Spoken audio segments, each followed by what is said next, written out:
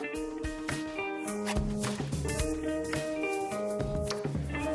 hey, everybody. This is No One Knows Anything, the politics podcast from BuzzFeed News. I'm Evan McMorris Santoro. We are recording today live here at the Democratic National Convention in Philadelphia. It's Wednesday afternoon, and the big story tonight is going to be President Obama's speech to the delegates. I'm actually sitting just steps away from where he's going to give that speech, just off the convention floor in a cartoonishly undignified assemblage of folding tables known as Radio Row. But we're a very exciting show today. With us today is John Dickerson, the host of CBS Face the Nation, and the guy behind my favorite political podcast of all time, Whistle Stop. This is a show where John dives deep into presidential campaign history, telling stories of all the trail gone by that are usually very closely tied to the current campaign, which is what's so interesting about it. You learn a lot about what's going on the trail today by looking at what happened on the trail back in the day. John has turned his show into a book, which is out in just a week. So, John, welcome to the show. Thank you for having me. This is really very, very exciting for me. Well, that's great. So am I, and I love that your description of Whistle Stop is better than any I've come up with. So I appreciate that. So, listen, let me just jump right into this. Every day, people wake up and look at the current campaign between Trump and Clinton, and kind of like slap their foreheads and say, "Well, that has never happened before." How right are they? Well, in the election of 1842, there was a reality TV show candidate. They didn't have TVs, but so there was no election of 1842. So on the one hand, there's never been anybody like this who beat 16 other candidates who were all a very strong field in the Republican Party. But on the other hand, there are, and you can find campaigns, even the first campaign really where you had a candidate really campaigning in 1840, William Henry Harrison. When Donald Trump flies his plane over a stadium and we think, man, that is like a circus we've never seen before. In 1840, they spent 8 hours at campaign rallies getting drunk, and basically it's like a big parade with floats. William Henry Harrison was the log cabin candidate. They had an actual log cabin roll down the lane with like 10 guys on the roof of it. Nobody was talking about policy. It was all basically just a drunken party. And so in that sense, when we say, campaigns are so frivolous and so much like a circus, they're actually more elevated than the first campaign in 1840. Who is the candidate people should study if they want to understand what's going on with Trump, for example? Wallace. Because Wallace... So that's Alabama Governor George Wallace, who ran as an unapologetic segregationist throughout the Civil Rights era. So in 1964, George Wallace is on the ballot in Maryland and Indiana, and it does a lot better than everybody thinks in the Democratic Party in the primaries. But that's it, and he moves on.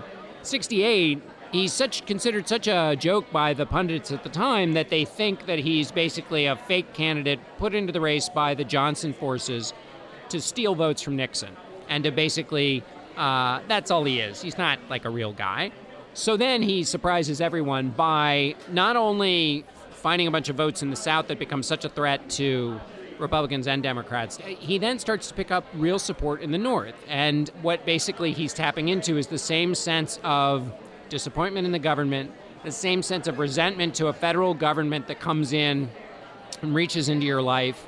It's interesting, in the current campaign, there's a lot of resentment at the failures of the federal government, and Donald Trump is promising a more activist and successful federal government, but he's not running a big get government out of my life campaign. Right. Wallace was running a big get government out of my life because there was busing legislation and housing legislation that was telling people, your home is not your castle. Your kids are going to have to be bused across town, or kids of a different color are going to be bused into your neighborhood. Right. But that idea, the idea that there's basically this class of people who are ruining the American dream, in that case it was blacks and hippies and commies. Today, Donald Trump is with immigrants. So and the language is the same. The voters said, I just love his common sense. He may not say things I agree with, but he really speaks his mind. And the quotes sound exactly like they're talking about Donald Trump today. Wallace was pretty happy saying that he was a racist. Segregation now, segregation forever, segregation, so this is the tricky thing about Wallace. He would say, no, I'm not a racist. Okay. So he was a segregationist, but he would say that's just the way things should be. But he based that idea on the fact that blacks were inferior, and had the citizens councils and the KKK helped his campaigns in when he was running for governor. So if he wasn't a straight up overt racist, he was benefiting from the political organizations of people who were straight up racists. There's a great episode of Face the Nation where they're trying to basically pin him down on his crime positions, and they're basically saying, I mean, isn't your message a kind of racist message? And he keeps dodging it, and he keeps dodging that label and basically saying, I'm not talking about law and order because I want to scare people about blacks. I'm talking about it because it's a real issue. You think that the situation that existed on this side of the Edmund Pettus Bridge on Sunday was a riot? The Negroes were standing in a line waiting and asking to have a word with your troopers, sir. Mr. Benton, and I want to say again that my orders have always been to use a minimum amount of force.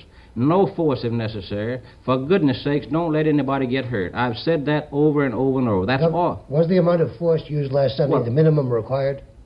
Was it the minimum required? That matter at the present time, as a result of the charges of police brutality, is under investigation, but I'm not going to be stampeded or blackjacked, as Mr. Johnson said, into making any accusations against the police because some outside agitators themselves have accused us of police brutality. Because clubs were used on Pennsylvania Avenue the other day in clearing the street of people who lay down for 30 minutes. Now, when you say was the settlement situation the same, I want to again say that we don't want anybody to get hurt, and I'm just as remorseful about injuries to any American citizen as anyone. So he perfected the dog whistle where he could talk about law and order and have legitimate reasons to do so. I mean, there are northern cities where there are marches against the war and racial equality that turn into riots. Right. And he says, look, that's, there's rioting in the streets. We got to stop that. And what was, there's nothing in that language that was offensive, but of course the message he was sending is, I'm the guy who's going to take care of those African Americans who are, who scare you. This might be a little esoteric even for you, but the messaging you're talking about, was it important at that time for someone like Wallace to have, like blacks for Wallace? Like Trump has his Latinos for Trump, and you see this coming out. Did that happen then? It's a really good question. I don't know. I don't think so, but what he did used to say is that his wife, Wallace ran, then he was term limited, and so then his wife Lurleen Wallace as governor of Alabama. Right. And then he couldn't serve a third term, so his wife Lurleen ran for governor basically on the open promise that he would be running everything, even though she was the governor. That's amazing. So what he says is she got more blacks than any other candidate, but that's sort of like being the tallest mountain in Kansas. And it's like Donald Trump says, I do tremendously well with Hispanics in Nevada. What he's talking about is Hispanics who voted in the Republican caucuses. Not a big number. So Wallace is your person to look at if you want to know about Trump. What about Clinton? Who's your historical figure for Clinton? I mean, this is a slightly cheap comparison because it's so James G. Blaine, in the election of 1884, runs against Grover Cleveland, was a Secretary of State like her, had basically an email scandal. It was a letters scandal, but had his own scandal about his private correspondence. So, and was a character who people didn't trust and had a series of issues. I mean, to the extent that we've seen a lot of articles where people list the issues that caused the trust deficit for Hillary Clinton, James G. Blaine had the same thing. There was a famous cartoon of him wearing a toga and having the toga stripped away, and on his body he had tattoos of all of the scandals that had followed him. And so, in a sense, that's somewhat similar. And the email, which we can talk about if you want, but the parallels between the email server and the letters is well, give me a taste of it. I'm like, give me so let's see if I can do the short version. My interest is totally peaked now, obviously. Yeah. So we're talking about the old email scandal. Blaine is the Speaker of the House, and basically he helps railroads get land grants, and in return gets some bonds from the railroads. There's an accusation that his bonds, which become worthless, are redeemed by the executives at the railroad. So basically his bonds are worth about $10, and they buy them back at $50. Okay, so sure. He makes a killing. Yeah. And he defends himself on the floor of the House, and it's a huge success, and he's seen as a clear victor. Well, the Democrats take control of the House, and the Judiciary Committee holds a hearing about whether there was this quid pro quo and whether he had this illegal purchase back from the railroads. Basically, it's going well for Blaine. Suddenly, there's a man named Mulligan who works for the railroad station, comes and basically lays out the scheme where where Blaine gets money from the executives at the railroad station. Blaine denies it all. Mulligan says, well, I can prove it because I have these letters. They adjourn. Blaine, because he has an ally there, gets the hearing adjourned. Goes to Mulligan, says, I'd like to see those letters. Mulligan says no. I'd like to see those letters. Mulligan says no. Finally lets him do it on his honor. Blaine bolts with the letters. The next election cycle, Blaine is going to be the nominee. In fact, he is the nominee. One more of these letters shows up. It's a letter from Blaine to the railroad executive giving him instructions on how to say Blaine is innocent, with a long story about how Blaine couldn't possibly have been involved in this scheme to enrich himself. But at the bottom of the letter instructing the railroad executive, he writes, burn this letter. The letter does not get burned, and therefore Democrats at every rally heckle and chant, burn this letter. And that becomes the thing, one of the things that drags down Blaine. Feel the burn. Feel the burn, Feel indeed. the burn this letter. Exactly. What strikes me about this is like the Clinton scandal in the sense of, or the Clinton controversy with emails, whatever, about in terms of how complicated it is, but also how simple it is. Right. It's very complicated, but it comes, don't burn the letter, right? Yeah, and then gets exactly. So the other thing that's happening, right, of course, here in Philadelphia is this ongoing Bernie-Hillary split. Obviously, the first night was a lot of booing. That's kind of toned down a bit since then. A lot of Democrats that I talk to, have talked to here in Philadelphia, are pretty freaked out about how divided their party looks on television this week. Yeah. I wonder if they should be. Like, is that something that has been a problem for Democrats in the past? Is that something you can put in some sort of historical context, this kind of convention with this kind of appearance for Democrats? Well, the contemporary example on the Democratic side would be Kennedy in 1980, where he fights Carter for the nomination and loses, the same way that Sanders lost to Hillary Clinton. But unlike Sanders, Kennedy comes to the convention and says, I'm going to fight it out, and basically tries to unbind the delegates. He doesn't succeed. But then, even though he hasn't succeeded, he still, two things happen. One, he gives his dream shall never die speech, right, which is this rhetorical call to arms for the liberal wing of the party. And everybody looks at him and says, oh my gosh, he's our hero. And Jimmy Carter isn't. May it be said of our campaign that we kept the faith. May it be said of our party in 1980 that we found our faith again. And may it be said of us, both in dark passages and in bright days, in the words of Tennyson that my brothers quoted and loved, and that have special meaning for me now. I am a part of all that I have met. Too much is taken, much abides. That which we are, we are.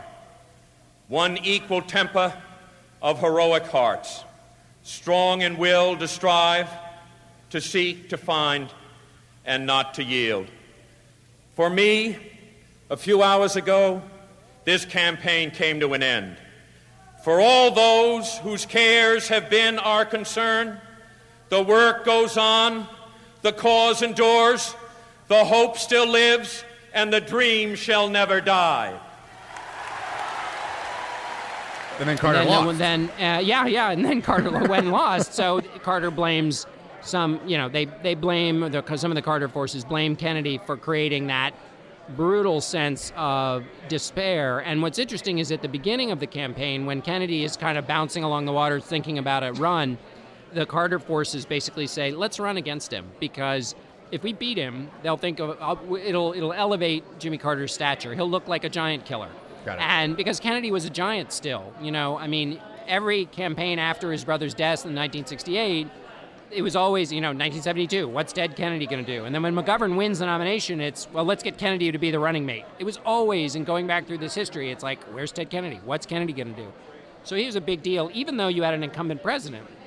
So they're sort of hoist by their own petard in the end, because there are things they could have done on health care, for example, with Kennedy, to kind of keep him out of the race if they'd basically made a deal with Kennedy way early. Mm-hmm. And, or that's the thinking anyway, but they decided let him run and we'll beat him and that'll help Carter, and it definitely didn't.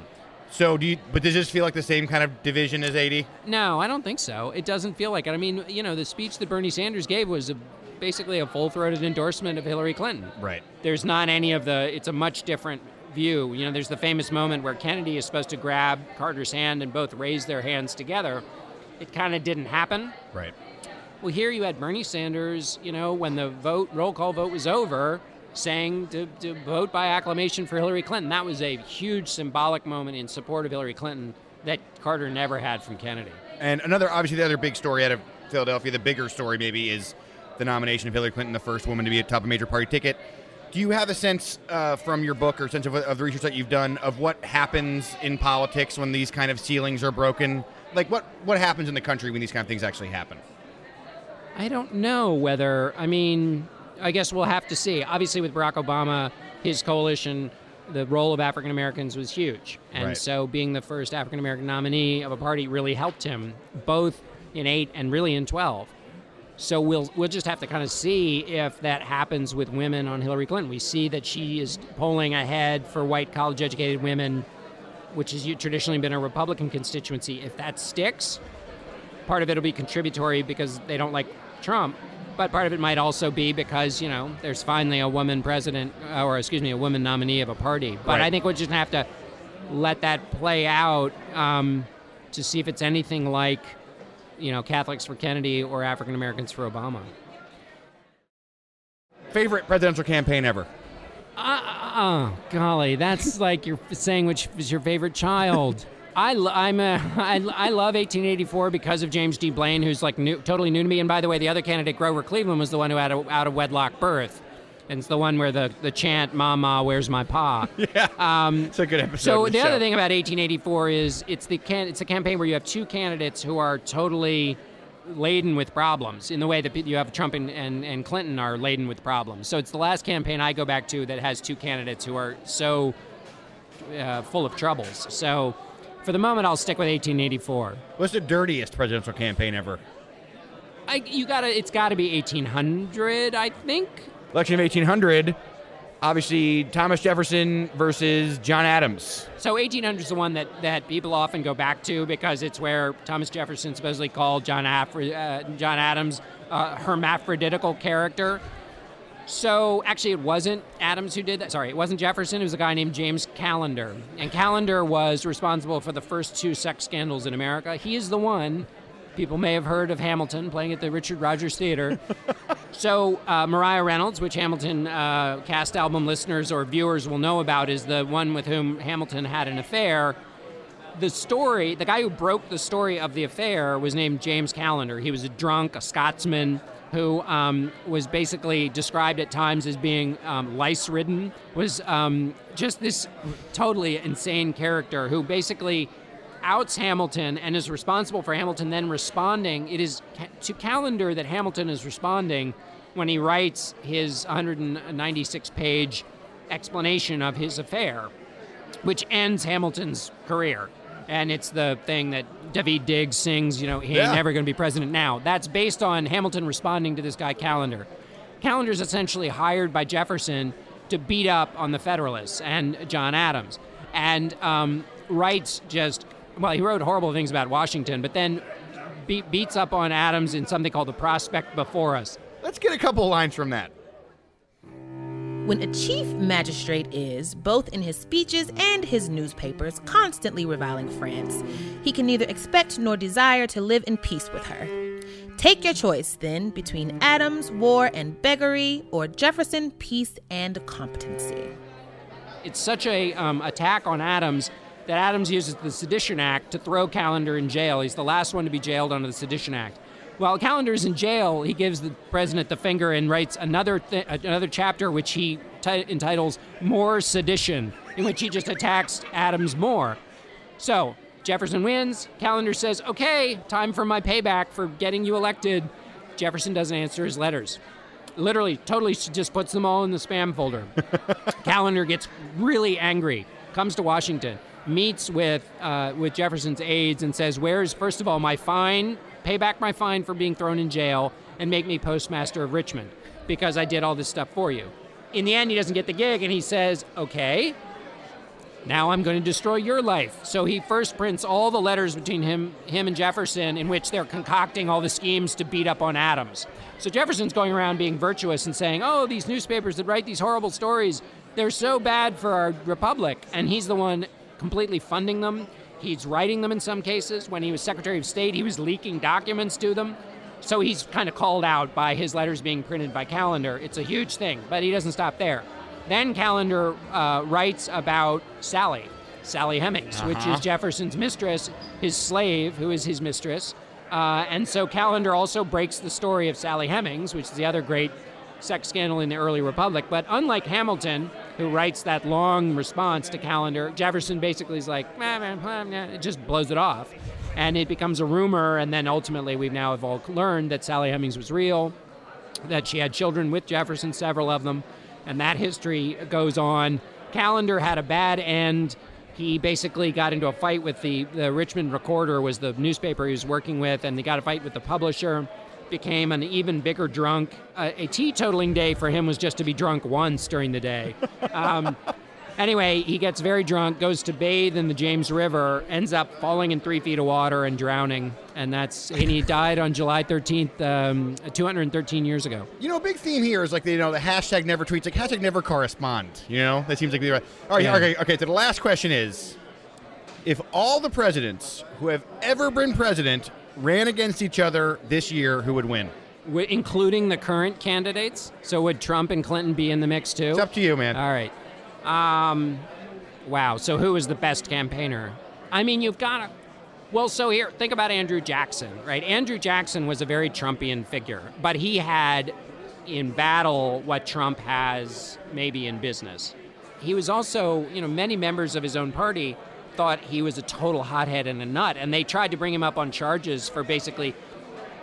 He sort of broke a bunch of treaties with the Indians. I mean, he was slaughtered Indians, not a good guy. But Jackson, heck of a campaigner, and also had that kind of, get tough on terrorism aspect to him, and a mean and a, tough guy. He had 2 bullets in his body. They rattled around like marbles, it was described, because from duels that he'd been in and survived. Oh my but the God. lead was still in him because, they didn't have a lot of techniques for getting it out back then. So I don't know. I mean, FDR was amazing. Kennedy, Truman in 48, an amazing campaign. So I don't know. I can't do it. I can't pick the one. But those would be my top contenders, all those ones I've mentioned. Those would be the ones who make it maybe through the primary to the final round. Yeah, to the final cage match. Yeah. All right, John. Well, this has really been awesome. Thank you so much for coming in. And everyone needs to read this book and buy this book. But thank you so much for coming in and talking about it. Thank you so much for having me. It was really fun. It really was. Thank you. So that was John Dickerson. The book and the podcast are Whistle Stop. I encourage you to engage yourself with both of them as soon as you possibly can. No One Knows Anything is produced by me, Meg Kramer, with editorial oversight from Catherine Miller and Eleanor Kagan, and production help from Julia Furlan and Antonia Sarahito. Our music is composed by Beauty Pill. Subscribe to No One Knows Anything on iTunes. You can follow us on Twitter. We're at No One Knows, or you can email us at noweknowsanything@buzzfeed.com.